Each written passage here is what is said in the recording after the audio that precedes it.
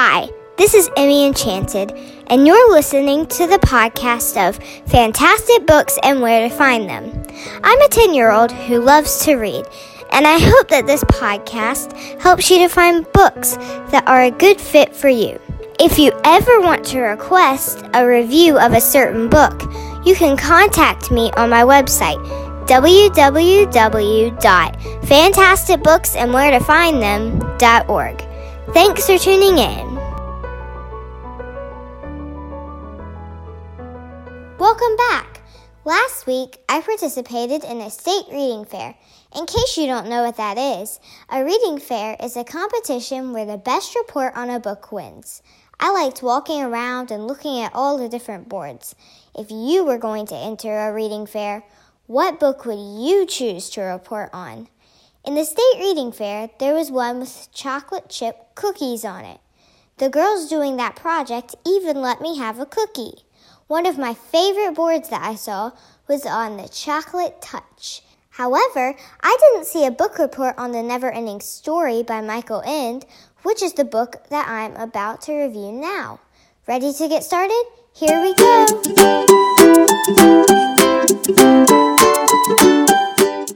Have you ever wished that you could enter the book that you were reading and be a part of the story? Well, that's what this kid named Bastian did. Now, you might be wondering if he did it in a good way or in a bad way, but I'm not going to tell you that because that is the whole point of the book. It all starts when Bastian runs into a shop because he's being bullied. He gets into a conversation with the owner. The telephone rings. He sees a book on the chair where he had been sitting. You know that feeling when you just have to do something? Well, that's how Bastian felt with the book. He felt like he just had to go and get it, no matter what consequences he would have to face if he was charged with taking the book. He wanted to get it. It was a school day, so he got there earlier than all of the kids and went up in the attic with his book to read it.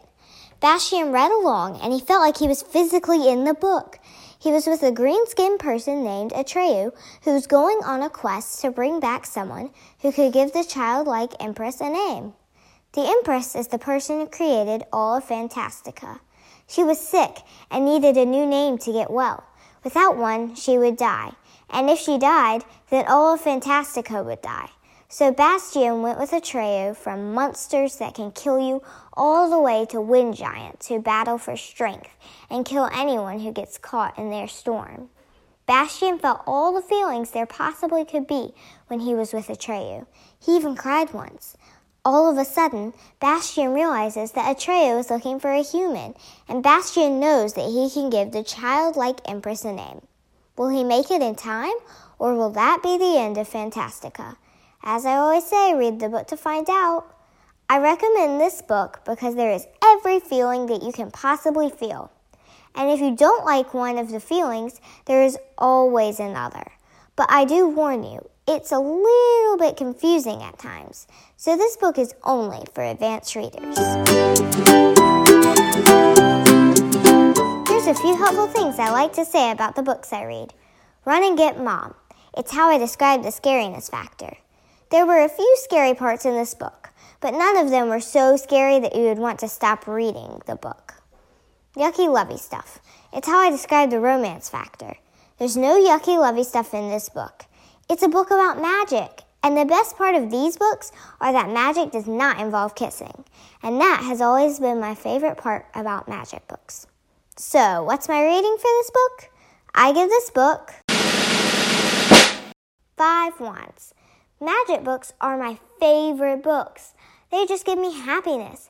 And I said when I finished this book that I feel as light and as happy as air. P.S. There are a lot of parts in the book where it says, but that is another story and will be told at another time. I wish that they would have told me more about the book. Don't cliffhangers just drive you crazy? Thank you for listening to my podcast. If you're listening in iTunes, please give me a rating and be sure to subscribe. And always remember, reading is magical.